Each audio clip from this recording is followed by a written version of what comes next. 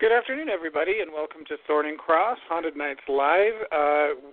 You're here with Aleister Cross, that's me, and Tamara Thorne. Thank you for joining us. Before we get started tonight, I just want to let you guys know that if you are listening to this any time before May 31st, 2018, you're eligible to win a free ebook copy of the latest Thorn and Cross novel, Darling Girls. All you have to do is sign up for the newsletter by going to our websites at AleisterCross.com or TamaraThorne.com, and after you sign up, ask 2 of your friends to do the same. If you're already signed up for the newsletter, you're still eligible. All you have to do is get 2 of your friends to sign up with you, then email our publicist at contact@bamliterature.com. That's contact@bamliterature.com with the email addresses of your friends. If they sign up, you have your choice of an EPUB or Moby copy of Darling Girls. No email addresses will be shared. The only thing you'll receive ever is the monthly newsletter. If you already have a copy of Darling Girls, but you still want to be included in the giveaway, just follow the same instructions and let our publicist know that you already have a copy of Darling Girls and would like to choose a different title from Tamara Thorne, Aleister Cross, or Thorn and Cross. You can find our books by visiting the library page on our websites, which are AleisterCross.com or TamaraThorne.com. Again, if you do this, just contact our publicist at contact@bamliterature.com. This offer is valid only for EPUB and Moby copies, and the giveaway ends May 31st, 2018. All right. Tonight, Tamara and I welcome guest host QL Pierce, who's going to be doing something decidedly un-YA and chatting with us about our latest release, Darling Girls. But first, I'm going to tell you a little bit about Q. Her many accomplishments include, but are not limited to, being the author of the hit series Scary Stories for Sleepovers, Titan AE, The Land Before Time, and over 150 books for middle grade and young adult readers. Her work has won the Carter G. Woodson Gold Medal, the Moonbeam Children's Book Award, and many others. Her multi-award-winning book, Red Bird Sings, received praise from Publishers Weekly, the School Library Journal, and the Library and Media Connection. If you like scary stories, be sure and check out Spine Tinglers, her latest release, which is available in ebook and paperback at Amazon. That said, welcome aboard, Q. Thanks for coming. Well, thank you so much. I'm really excited to be able to talk to you guys together. Because I know what you can get up to sometimes. But those who are listening already know that Tamara Thorne and Aleister Cross are the hosts of Haunted Nights Live, but that's not the only thing they collaborate on. They write many wonderful novels together. Tamara has been publishing since the 90s, and her novels and solo novels include international bestsellers Moonfall, Haunted, Bad Things, Candle Bay, and many others. And Aleister Cross first published in 2012, and his novels include the bestsellers The Crimson Corset, The Angel Alejandro, and Sleep, Savannah, Sleep. And together they've written The Cliff House Haunting, Mother, which is incredible, and the Gothic series, The Ravencrest Saga. So tonight we'll be talking about their newest vampire novel, Darling Girls. So first, for full disclosure, we all work in the same creative space, so I'm privy to a lot of the behind-the-scenes world of Thorn and Cross, and I had to say that I wish there was a way I could put together an outtake reel of the hilarious things you two come up with. So I would tell all, believe me. How did you two first connect? You answer that. All right. Not you. I was in a library in Salt Lake City, probably late 90s. Anyway, I was in my late teens, and I came across a book. I was just browsing through the horror section, and I came across a book called Moonfall, and I picked it up, and it had this great, gargoyle on the cover, and I thought it was fantastic. And so I just checked it out and took it home. I read it. I loved it. I went back and got more Tamara Thorne books, and I remember just being fascinated by these books. And I started kind of stalking Tamara, I guess, on this is back in the days of dial-up, and I didn't even have the internet. I had to go to my mom's house to use it, and I'd get on her dial-up and spend 45 minutes And I would go look up TamaraThorne.com, and I would check out her books and, buy them. And anyway, I got all of her books, and the years passed on, and I kind of fiddled around with writing, but I started getting really serious about it in 2005. And I had written my first book, 2 books actually, and one of them got published. And that was great. It was fantastic, and I was happy, but I realized I didn't know any other writers really, none in my field anyway, and I wanted to meet other horror writers. So I got this idea that I would start conducting author interviews on my blog. So Tamara was one of the first people that I hit up because I was really excited to meet her, and I found her on Facebook.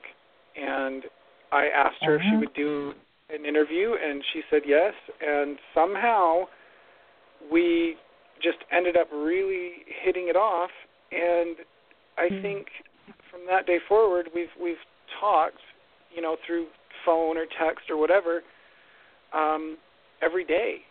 And then at some point, several months later, she asked me if I wanted to collaborate on a book with her, and of course I said yes. Yeah, I don't know what that was all about. It was, and it was like, I heard those words come out of my mouth. Oh my God, what have I said? But I meant it, and because I was never going to try collaborating again. That's not a good thing to do. But I think this is what we were waiting for, both of us. It was sort of meant to be or something. It just clicked. Yeah. And I don't talk on the phone to anybody if I can help it. And yeah, Alistair's right. We're always connected. It's weird, very weird. You generally, it's more than just a connection. I mean, you have an incredible output between your solo books and the books that you do together. So you're working on several books at a time. What are the pros and cons of doing that? We both use so many characters that we have trouble remembering who's in which book sometimes. That's what else, definitely one of the cons. It's I'd say that the pros are that we are productive. We're always working. We're always producing, which is fantastic. But I think the cons are just that. It's hard to keep them straight sometimes. We've accidentally put the wrong characters in the wrong book before. Like for example, we're writing Mother, and all of a sudden there's Belinda, who's the main character in Ravencrest. Ravencrest. And we're like, wait a minute, we're in the wrong book. Poor Belinda. This isn't working. Except then we have to stop and giggle over. And the best thing though is Alistair is such a slave driver, as you well know. And I mean, we sort of have our own little round table here. You sit and work on your things, Q, and Alistair and I do, and we all read to each other our output for the day. And it's because Alistair, you said something about him that was really cool. Can you just tell us what that was about his ability to get things done? Oh, yes. I don't forget the exact wording. But I do know the sentiment there is that Alistair, you are so on point and so driven.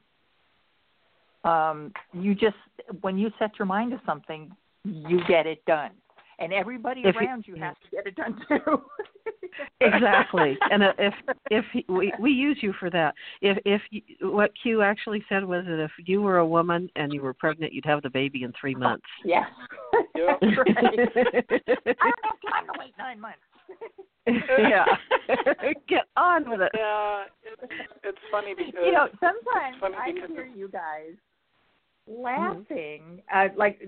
Tamara will read back and be reading a passage and then say something completely outrageous, and even her face looks stunned, and then you're both laughing. What's going on with that? Like hyenas. Yeah. Well, you heard a couple of those today. When we read, we read what we've read first thing as we switch from story to story. Or if we'll spend an hour a day on our solos, and then we read back to each other. That's what was happening this morning. And Alistair, I always read because he doesn't like to, and he likes to listen, and I hate listening. So we're, made for each other. So he goes on ahead. I'm merrily reading along, and he changes words, and it's always very, very rude, the way we like it. And that's what happens. What was that one today you did?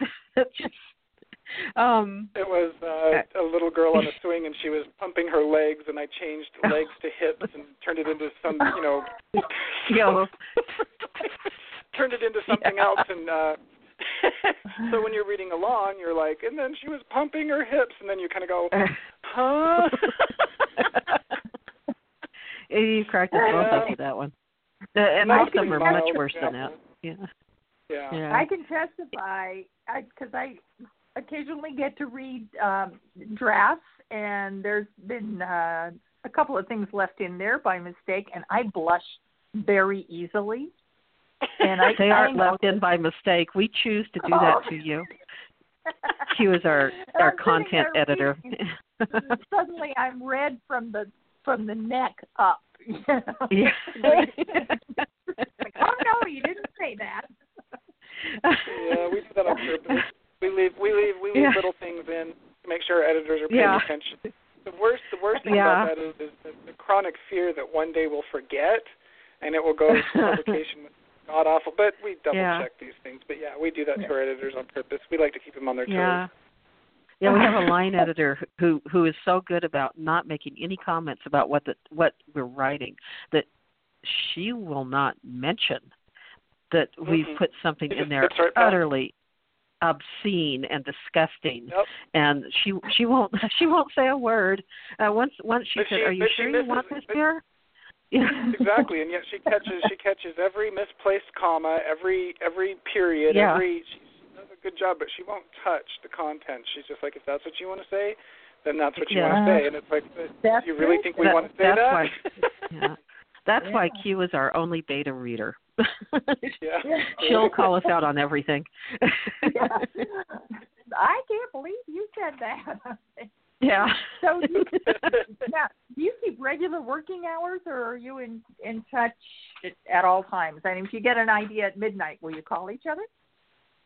Well, we text. And we both know we turn our sound down low, so we can text all night long, and often do. We brainstorm, or I've texted Tamara at 2, 3, 4 o'clock in the morning because I'm a total night owl. I stay up really late, usually in work or read or whatever. I've texted her at 2, 3, 4 in the morning, and she'll text back. I answer. Right. Then we can do this. Then we can do that. I'm like, okay, go back to bed. And then I fall asleep in the middle of the text, and it makes no sense. But no, you never wake me up. I wake up, have to go pee, and then I look, and then I check, see if Alistair's been on, and we just go from there. And I text him at early hours in the morning, like 6 in the morning when I first wake up, and I know he's not going to hear it because he always turns his phone down. So it's safe. But we're always texting.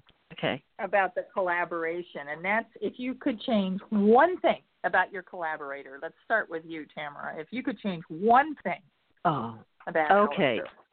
Alistair likes to turn on his Skype camera whenever his kitty Paparazzi is in his lap.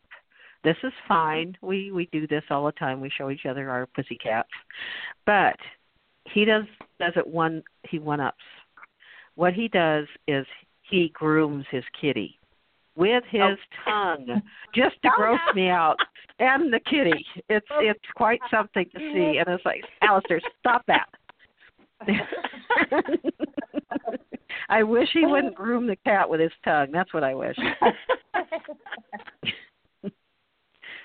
Well, actually, what that is generally is when she's very affectionate and she'll maul me. She really does. She'll get on me and she won't leave me alone. So if I lick her, she calls it raping his face. Her, like, she rapes my face. Yeah. So if I lick her between the ears, she gets off me and goes into her head. So sometimes you just got to do what you got to do. Yeah, he doesn't lick her butt or anything, just between the ears. Well, that's something you can't do for yourself, You can't reach your own. Yeah. So that's no. But I love my cats, but I don't lick them between the ears. Okay. So, Alistair, what would you change about Tamara? Well, I wish you'd let me groom my cat on Skype. But no, to be honest, I can stop. To be honest, I wouldn't change anything, even if there was some small thing. I think it could be like a domino effect. You change one thing, and then what is that effect? And then what is that effect? It's like I wouldn't actually change anything because how much more perfect really could it be? I couldn't. That's true. I mean, I couldn't spend 8, 9, 10, 11, 12 hours sometimes a day with someone. I don't really know why I'm able to do it with. It's just a chemistry thing, but I'm not a people person. It's hard. I wouldn't change anything. I couldn't. I wouldn't dare. No, seriously, I totally agree. Yeah. Well, yeah, it's just something that was supposed to happen. Oh, well, yeah. Tamara, let him groom his cat after he said that. I know, right? So nice. I do let him. I just like to bitch about it. He gets hair on his tongue, and it's like, ow, don't show me the hair on your tongue. Okay, so let's talk a little bit. Oh, no, go ahead. Oh, I was going to mention the Cletus face. It will never be seen in public.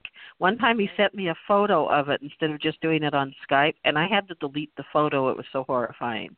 His Cletus face. His Cletus face. I'm glad he can do it. I just don't want him to send me any more still photos, especially framed ones. I'm not putting them on my wall. I don't care what you say. And Hugh, you did get to see the Cletus face. You know what I'm talking about. I did. Yeah. I still have my hair. Yeah. Oh, yeah, he's probably doing it right now. A little bit about vampires. Okay, so all right. Going back, what was the genesis for each of you of your first interest in vampires? Was it writerly, or was it watching a scary movie, or what got you? I always liked them okay. They're not ghosts. They're not nearly as fun as ghosts normally, but I liked them. I liked, I read Dracula and liked that, and I read Interview and liked that, and then I read one that I really liked, which was a George R. Martin one called Fever Dream. But the reason I got the writerly interest was I wanted to write a book called The Forgotten, and my editor actually thought it was too science fiction-y, and he made a deal with me. If you'll write a vampire novel, you can write that book. So I said, okay. And then by the time I kind of tap danced through the book, but I was having fun with it. It's comedy more than anything else, or a French farce. But by the time I got through with the book years and years ago, I liked it, and I left it open for a sequel. That's me. Now, Alice. Okay. Alistair? All right. Well, while she was saying that, I was thinking of all the lies I could tell about, to avoid the truth. But I'm going to tell the truth. I always loved vampires. When I was a kid, I would write little stories about vampires. I always loved them. But there was, back in 2004, 2005, there were these books that were really popular, and everybody was reading them. And I was at a point in my life where I really wanted to write. I really wanted to write so badly that that's what I wanted to do. And it was all kind of new to me. I didn't know exactly what I was doing. And people said to me, oh, you have to read these books. You have to read these books. You have to read these books. And so I did. I found these books that everybody was reading that were so popular, and those books were the Twilight series. Okay? Sparkly vampires. Yes. And what happened was I was reading them, and I won't say I didn't like them because I did read them all, and I thought, well, okay, I want to see what happens next. But I also thought, this isn't all that original. It didn't seem, I'm having a hard time saying this without, I'm not trying to be insulting. It just, these books struck me as being pretty simple. And I thought, I can do this. If she can do this, I can do this. Mm-hmm. And I did like the books. I know a lot of people don't, but I liked them. But they were very basic. They were very simple. And I just thought, I can do this. And so I took that desire I'd always had to write vampires, and I sat down and did it. My vampires, I have to point out, are nothing like the Twilight vampires, but that really was kind of like a catalyst. It made it feel attainable. It made being a writer feel attainable for me. Well, your vampires have really, they have a definite following, and there are many readers who love the Crimson Cove vampires. So why do you think readers, Alistair, are so attracted to vampires? Eternal life. I think it's the prospect of eternal life. It's the same reason that we're so attracted to religion, because that's what religion talks about. That's what they push. That's what vampires are. The prospect of living forever. That's my opinion. Okay, and the romantic and sexy. Similar. Yeah. All that plus sex. Yeah, it makes death sexy. You don't have to fear death because you're going to live forever. And I don't really know otherwise, but it's sex and death, basically. You get to stay young and sexy forever. Yeah. Okay, so before we move out of the topic, from Dracula to Bunnicula, each of you, who's your favorite vampire? The one in George R.R. Martin's Fever Dream. I don't remember his name, but he's on he commissions a steamboat captain on the Mississippi in like 1850s or 60s, and it's quite graphic and very unusual, and I love it. I've read it a couple of times. It's been years. I need to read it again. Okay. And I did love. I did love Salem's Lot's vampires in the trailer park under the beds and things. That was cool. Okay, I'm shutting up.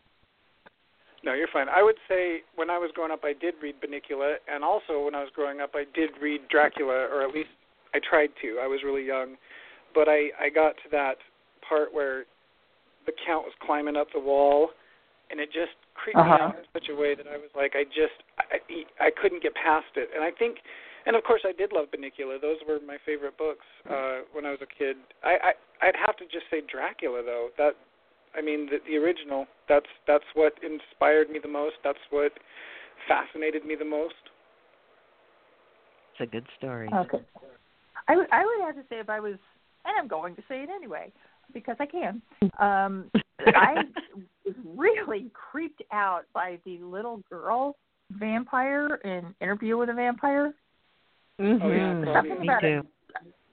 Something about a child being a vampire. Same thing with Salem's Lot. The little boy who was one of the first vampires to come and go after his little brother or something. Something about that just scares me so much. Children as vampires. Children are basically psychopaths anyway. They're dangerous until they develop their morals. So a child vampire is extra creepy, with lots of cheese on it and marshmallows. Yeah. Well, right now, I want to talk about Darling Girls. But so, Alistair, if we could take the break so we can then go into Darling Girls without any breaks. All right. I'm just going to take a second to remind everybody that you're listening to Thorn and Cross, Haunted Nights Live. We're your hosts, Alistair Cross and Tamara Thorn. Tamara Thorn. Her name's TamaraThorn.com. I've done this too many times. You can learn more about what we do at our websites, which are AlistairCross.com and TamaraThorn.com, or you can visit our mutual blog at thornandcross.wordpress.com. If you tweet, our handle is @ThornCross, or you can find us individually at @TamaraThorn or @CrossAlistair. You can also visit us on Facebook on our 100 Nights Live page. For more information on the show, you can visit Authors on the Air on Facebook, Twitter, and at AuthorsOnTheAir.com. If you're listening online, please click the follow button. This is a broadcast of the Authors on the Air Global Radio Network, LLC. All right. That's all. Okay, so let's He's talk good at that. about Darling Girls. Okay, so now there's a whole history. There's two histories here. So let's start, Tamara, with the Darlings themselves. They're a family. They were a family before they were turned, right? Right, and it was inspired by a place called the Madonna Inn in San Luis Obispo, which is a crazy hotel with theme rooms, and there's caveman rooms, and everything is either bright blue or magenta pink there. But it fascinated me as a kid because we'd drive past there every Easter going to my grandma's in San Francisco. And my mom and we'd stop along Pismo Beach and all that. So I love setting stories along there because it's an excuse to go back. So the Darlings have a hotel, and it's not like the Madonna Inn. It's right on the ocean in a place called Candle Bay, and it's spooky. Well, it's not spooky. It's very high class, hotsy-totsy. But they have, Dracula rooms, harem rooms, you name it, they've got it, and it's very nice. And they feed off their guests very politely, or they have bottled blood. And they've been around for ages, and how it happened was way back, probably the late 1500s. Orion Darling, Uncle Ori, decided to change all his nieces and nephews, his family. And Stephen and Natasha are the eldest siblings, and they run the hotel. And then there's Ivor Darling, who he's the head of security. He's very large. And then we have the forever 16-year-old twins, Lucy and Ivy, and they're very naughty girls. There's also a little boy named David who is a child vampire, but we almost had him in Darling Girls, but we had to write him out because the book was getting too long. But we'll meet him eventually. So they live carefully and well, and they've had this hotel for many years, and there's secrets underneath the hotel and things like that. Okay. Alistair, can you explain the history of the vampires at Crimson Cove? How are they related, or are they, or how did they come together? Well, they're not. They were not related as humans necessarily. They go back also several hundred years, and they divided into two factions. One that believed that humans should be basically treated as slaves, sustenance and slaves. And the other group, which is Michael's group, who believes that they should coexist peacefully among the humans and, cause harm to none. And they want to be humane.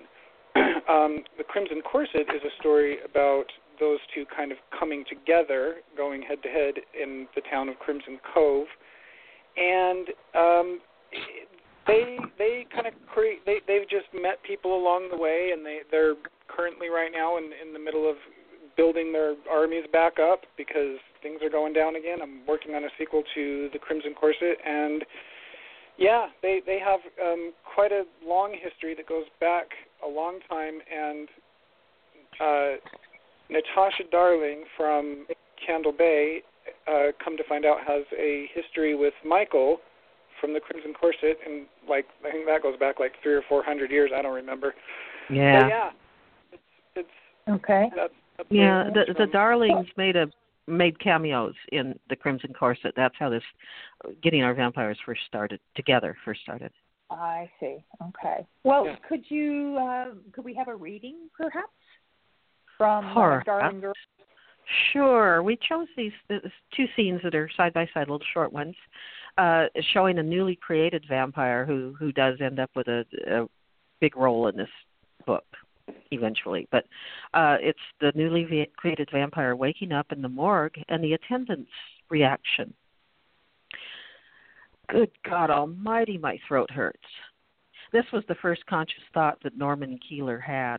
He was aware of that agonizing pain before he knew where or even who he was, because the very cords of his throat had been shredded and torn out. It had taken nearly 24 hours for him to be reborn, and once he was assailed by a hunger so deep, so painfully acute, that his agonized throat became an afterthought.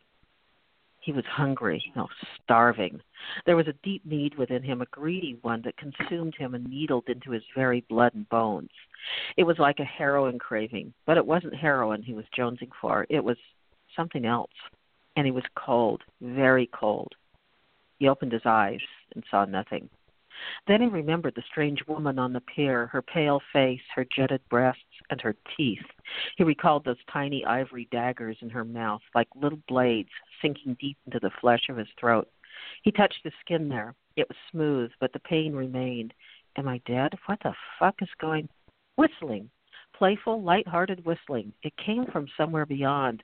Well, wherever the hell he was. Norman felt around, finding the smooth walls of his tomb slick and cool to the touch. He gasped for breath, feeling like he'd forgotten to breathe, and detected the scents of chemicals and something else, a very faint something that was rotting like a bowl of spoiled fruit in a faraway room. but mostly he just smelled disinfectant and other things, foreign chemical things. He slowed his breathing and listened to the whistling, trying to determine where it came from. It was, he realized, a particularly beboppy rendition of Luck Be a Lady Tonight. It stopped, and Norman heard a decidedly male voice. He couldn't make out the words. Then a slight tapping, as if someone were patting a hard surface from somewhere outside. Then the man's words came clear. "Hard luck, fella. Guess you won't be slurping the sausage anymore." The man chuckled. What the fuck? What the unholy fuck? Panic seized him, and Norman began to scream, pounding at the walls of his cold black tomb. Jim Bottoms loved working nights at the morgue. It was quiet, serene, and he could do just about whatever he wanted except when a body was brought in. When that happened, he had to hide his box of Twinkies and his German porn magazines. Ach, Fräulein, what amazing boobies you have. Helga was his current favorite, a buxom blonde-braided beauty posed in a green Oktoberfest dress with beer, garter belt, stockings, and no panties or blouse. He'd had to leave her waiting on his desk to make the rounds, but he promised her he'd come back soon, come being the key word. He couldn't wait to splash her up proper with his own brand of Jim Bottom's baby gravy. Get out the Kleenex, Helga, you big pink apple strudel, you. I'll be back soon to taste your pie. He left his office and entered the morgue, whistling Sinatra. The tables were empty. Jim liked a clean room and always put all his guests away at night. It helped keep the smell down, too. He patted one of the compartments of the body fridge. "How you doing tonight, Mrs. Miller? Comfy in there?" Mrs. Miller, bless her soul, had come in last night, not long before the poor guy who'd had his throat torn out. Mrs. Miller, opal to her friends, had slipped on a stool and broke her neck while watering her plants. She died instantly, or at least painlessly. Good job, Mrs. Miller.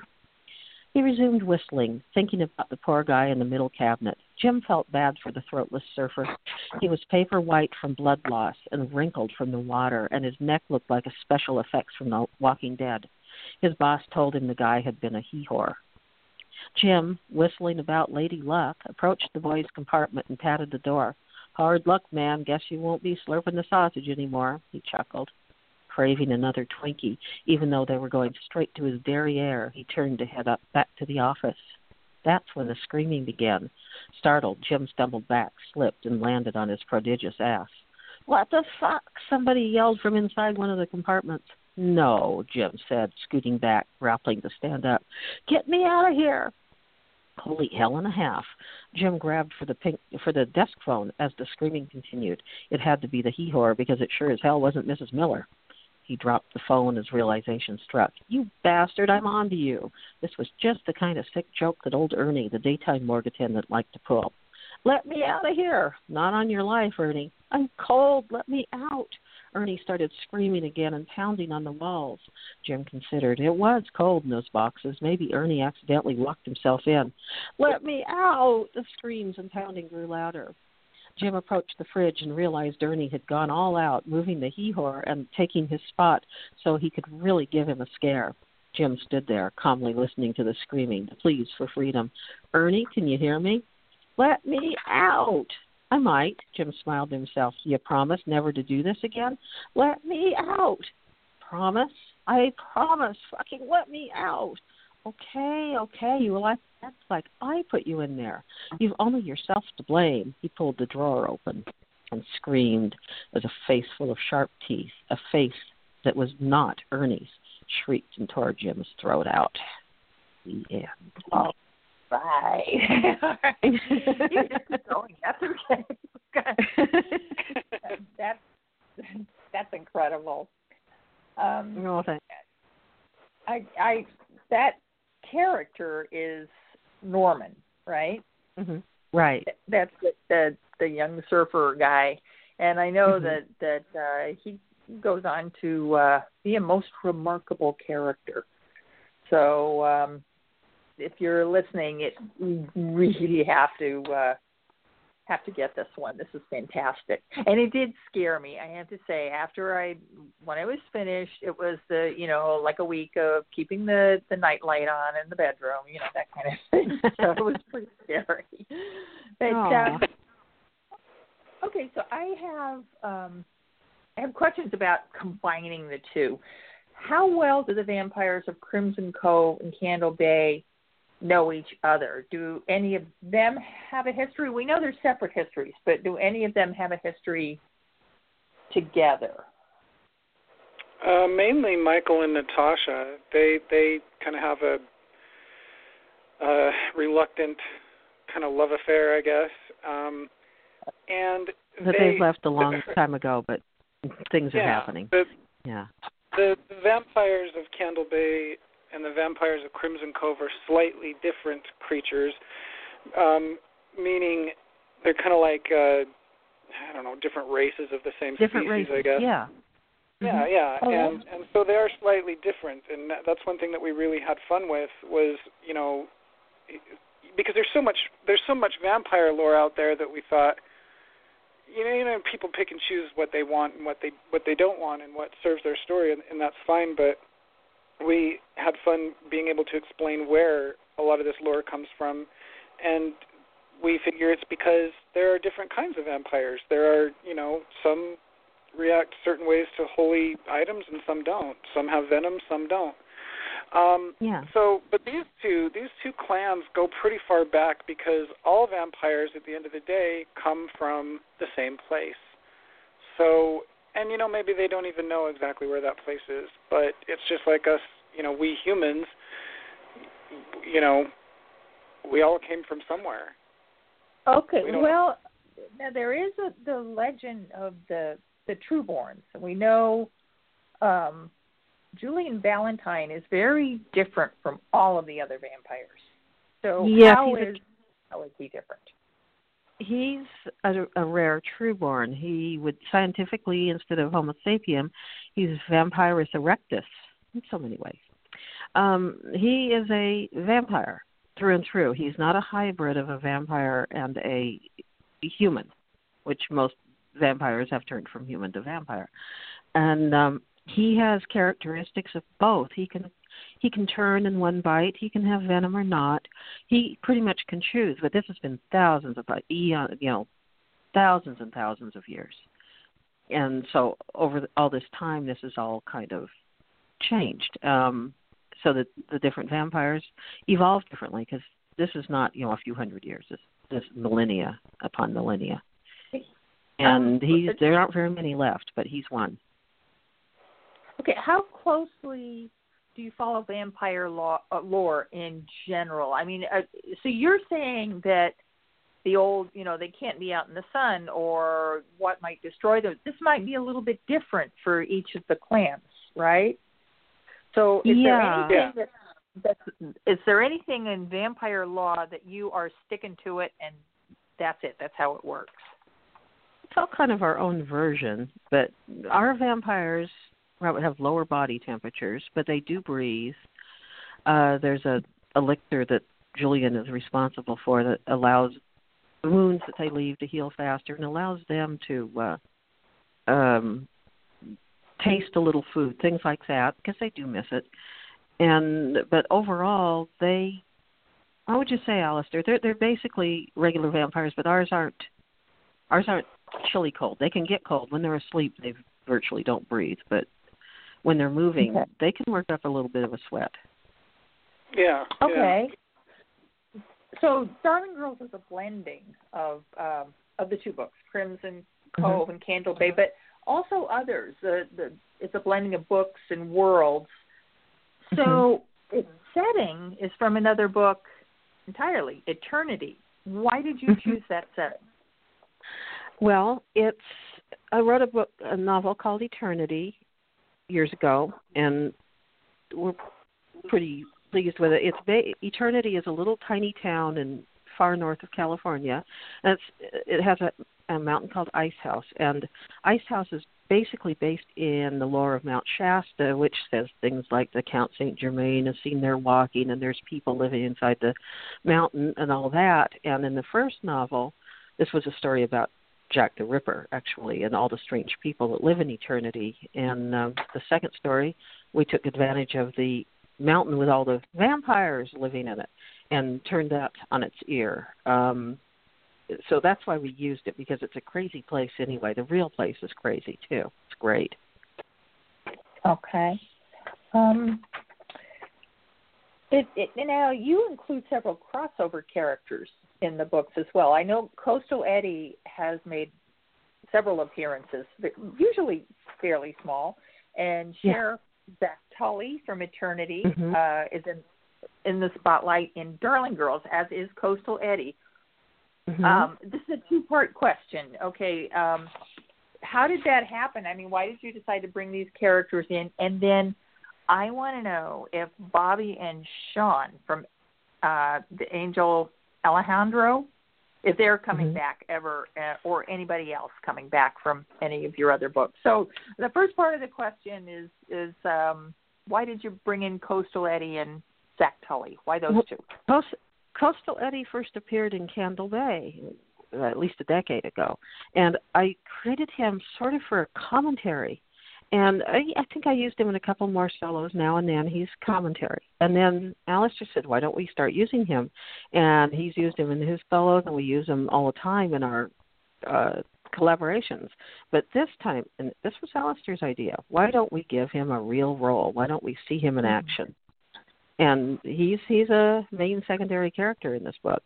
And Sheriff Tully of Eternity, well, he's the Sheriff of Eternity, and now he has to deal with vampires. And I fully intend sometime to write another Sheriff Tully book in Eternity. So that was a lot of fun. But Bobby and Sean, tell them about that. Alistair? Well, Bobby and Sean? They were created in the Angel Alejandro, and they were there. The book got kind of gruesome, and so I thought they'd be great comic relief.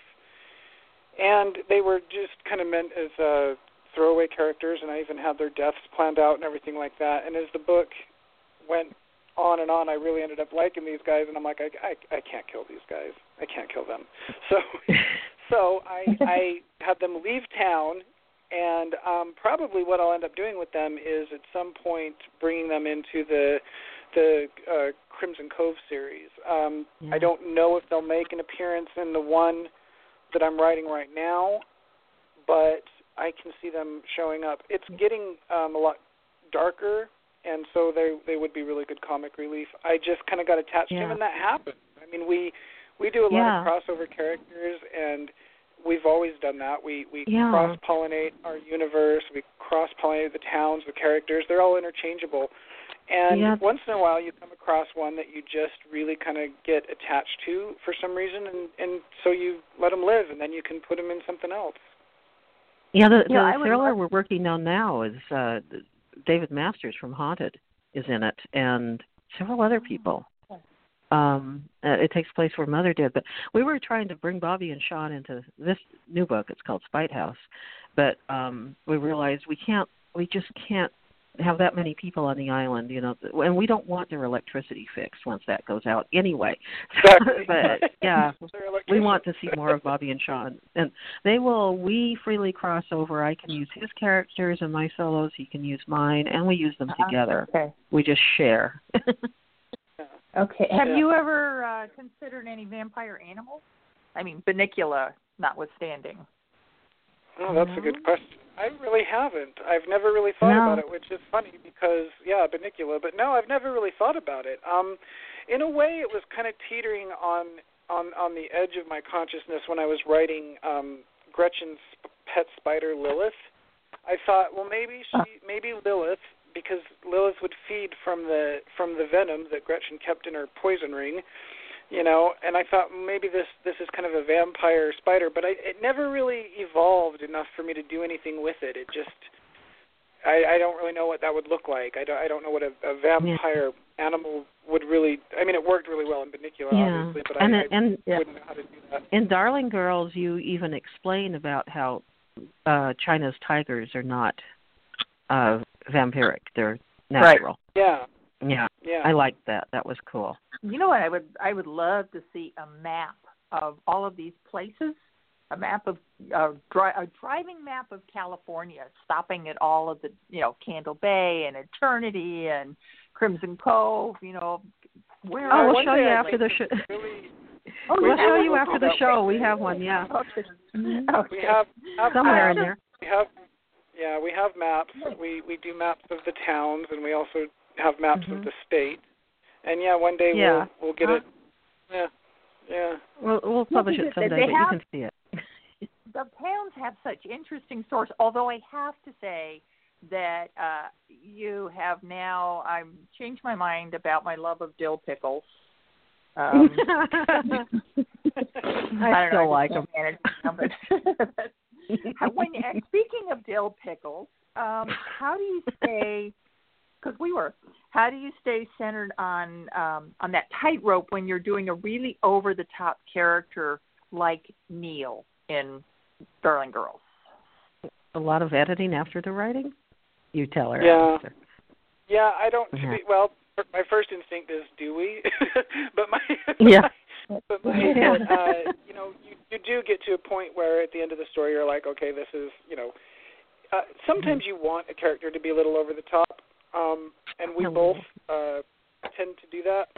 So we did tone him down. Neil was meant to be over the top, and we did kind of tone him down toward the end, but he I think it's just in edits afterward. You just kind of go through and look at Once Q reads it and goes, I think that's a little much. I almost vomited. And then we go, well, maybe we could tone that a little down. But he is over the top, and he just came. I don't even remember where he came from. He wasn't part of the plan. He just kind of showed up, and he was just this we needed humans. outrageously. Yeah, he was just this outrageously despicable person, and he's despicable in all the ways. He's despicable in all the ways that we think are despicable, and I think most people think are despicable. He's racist, he's sexist, he's homophobic, he's hateful. He's everything that you don't. And he has a crush on his mom. He's everything you can't stand, and he's this vampire hunter. And I think this was kind of our way of, in a kind of offhand way, addressing issues of, we all know people who are in a very much on a much smaller scale like him, and it's hard to deal with. And we just put it right. He's just right in your face, and he says all the things that are that you don't want to hear. He just tickles us. But I didn't really worry a whole lot about toning him down. In edit, we tried to make him a little. Yeah, he was kind of supposed to be what he was, though. He just came that way. I don't know. we toned down the diarrhea a little bit. We can get really visceral and detailed about things, and we'll get to a point where it's like that's a little too much, and we'll tone it down a little bit. But I also believe in just kind of unapologetically doing your thing. Writers and their characters are not interchangeable. These characters do not reflect in any way the opinions of the authors. I mean, ask any author. You have to have despicable characters. You have to have, and sometimes you do stop and go, this is very offensive. This is really offensive. And the temptation is to go, well, I better reel it in. I don't want to upset people. And then the bigger part of you, the writer part of you, says no. It should upset people. It should be offensive. It's supposed to be. And I think what we reel in and I think what we tend to reel in is we both turn into 10-year-olds at the drop of a hat, and we're with the scatological humor, and we're just going overboard, and that's when Q will say, that might be a bit much. That's what we reel in. We just try not to be. We try to be 12 years old instead of 10. We don't edit for the sake of, anybody's sensibilities, except even we're being awful. And I have to say, it's he was pretty appalling as I was reading him and everything. But when I finished reading the book, I had to say, I don't know if it would have been the same, certainly, without him. I mean, he's critical to the book, so it's sort of like one of the characters. What was the one? The Ignatius O'Reilly. Confederacy of Dunces. Confederacy of Dunces. A character that you just really love to hate, but it's sort of in the end turn out saying, I kind of get him. I get that. We knew when we started him once we discovered who he was, because right off the bat, that first scene, he was just disgusting. Yes. And we knew.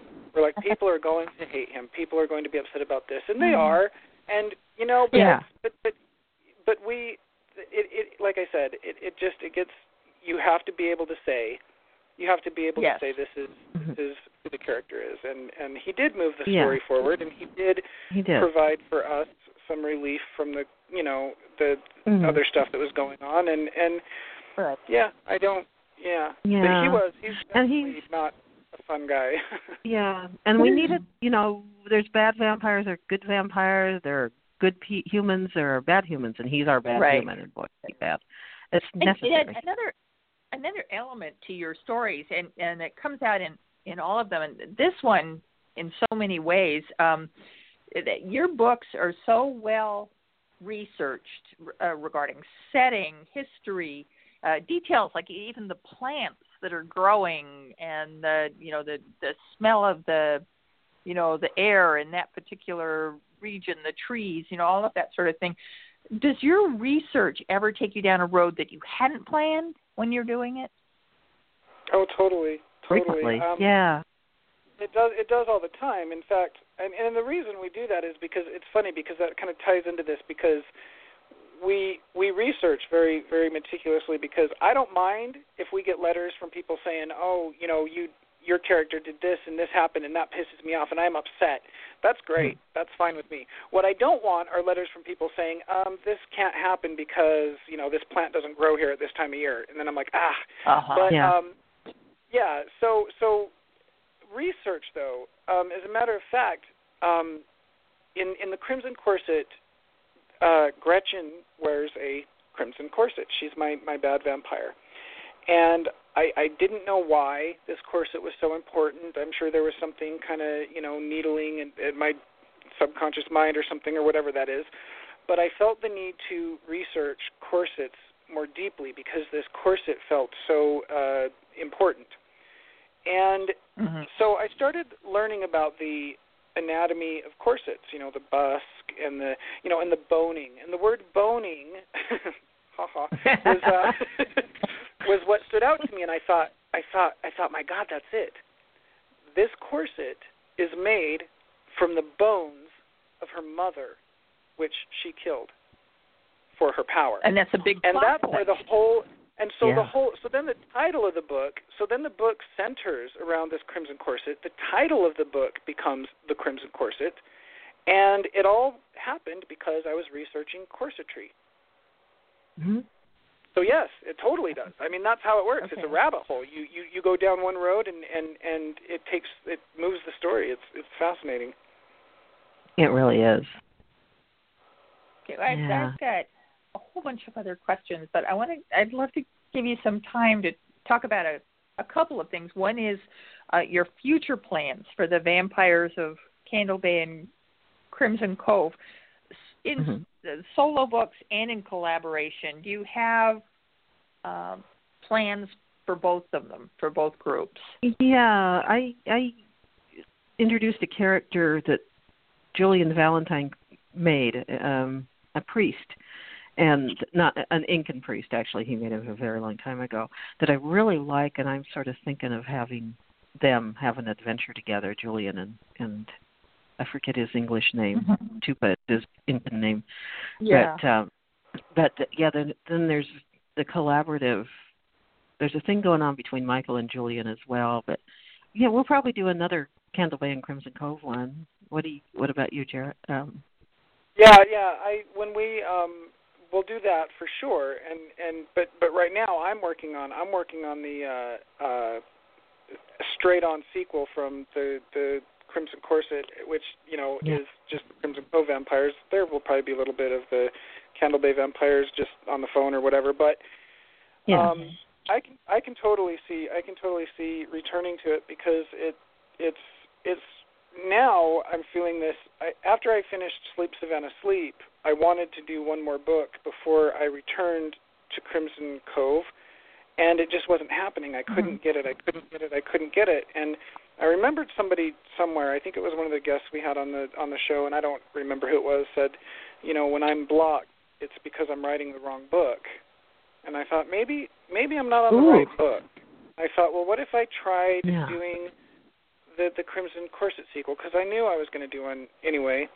And I sat down, and it's just been flowing right out. And I'm like, that's it. This is, Yeah. And so now I'm really into this, and so I'm thinking, I want to go on with this for as long as we can. Not only with the Crimson Cove vampires that are my solos, but also the collaborative vampires with. Yeah, the adventures of both of them. I what I most love about yours, Alistair, is that we get at the very end of Darling Girls, we hear something about Gretchen, and then you start up the new Crimson Corset without any time having lapsed. Yeah, that phone exactly. call that they get up there starts everything. Yeah. Yeah, very cool. They all tie together. Can I go a little off topic of vampires and ask what's going on with Ravencrest? We've started the new book. It's we've shown the cover, I think. Yeah, we have. It's the Ravencrest Saga Exorcism, and yet we're going there. The first episode is just about ready to to edit and then release. As we put it out as a serial novel first, and then we put out the entire novel. You want to say something about it, Alistair? I'm really excited about it because we after we released The Witches of Ravencrest, this one we're working on now will be the third book, and really now, right before we started writing this, we understand now. We're seeing the full picture. I don't know how many books this series will be. I'm guessing a lot, but I love where we're going with it. I'm in love with this series. Yeah, absolutely. So much fun. We can go everywhere with this series. It's fantastic. It's gothic. It's got a hint of Rebecca. It's got Dark Shadows type craziness. We hit on everything. We've done ghosts, zombies, everything. You did one piece that was a Christmas sort of related. You went back in time and told a story about the founders of the Raven family. Are you going to go look at any of the other historical family members again like that? We will in this one. We will be going to the Gatsby area and talking about the Greek pool, which was built right before William Randolph Hearst had his Roman pool built. The indoor pool with the dark, it's very spooky, and it has been seen repeatedly in the story. But now we're going to find out about the Jazz Age parties and why the pool is so haunted, and why Violet LeBlanc, the silent screen star who was married to Henry Manning, lost her mind. Ooh, wonderful. Yeah. We both love the Roaring 20s, and so we're going to go. We're going to do a total flashback to the 20s. I'm excited about that. Yeah. Any other projects you wanted to talk about, or? Well, our new main collaboration is Spite House, and that's a thriller set in Snapdragon like Mother was, but it takes place on an island and in a house cut off from everywhere, and there's a dozen writers gathered together, and all the murders begin. So it's a little nod to Agatha Christie, but it's our style. It's and there's lots of ghost stories, and there's a mystery central to everything, and crazy people, and we're having a blast, aren't we? Yeah, this one I love. Absolutely love this one. This is the one that I feel, and I always loved the one that we're writing at the time, and I do love them all. I wouldn't write them, but this one to me is really special. I'm just happy with it. I'm really happy with this one. Where it's going. Me too. We're not that far into it, but No. Then we've got a lot to look forward to, and I think we're just about out of time. But I can say that I can tell everybody listening that from what I've heard, there's a lot of really great writing coming your way. Aw, thank you. thank you so much for bringing me on to talk to you guys, and I had a really fun time. All right. Aww. It was great. Yeah. All right, so listen to us next week when we return on Thorn and Cross on Nights Live. Find us on AlistairCross.com and TamaraThorn.com and Facebook and Twitter and all that fun stuff. That's right. And until next week, we wish you haunted nights, sweet screams, and be sure to check under the bed before you turn off the light. All right. And thank you, Q, for interviewing us. It was fun. Thank you. Yes. My pleasure. It was. All right. And thank you, everybody, for Okay. listening. We don't have any music, so the show's just going to end. Thanks for listening. See you next week. Okay. Night, Bye. everybody.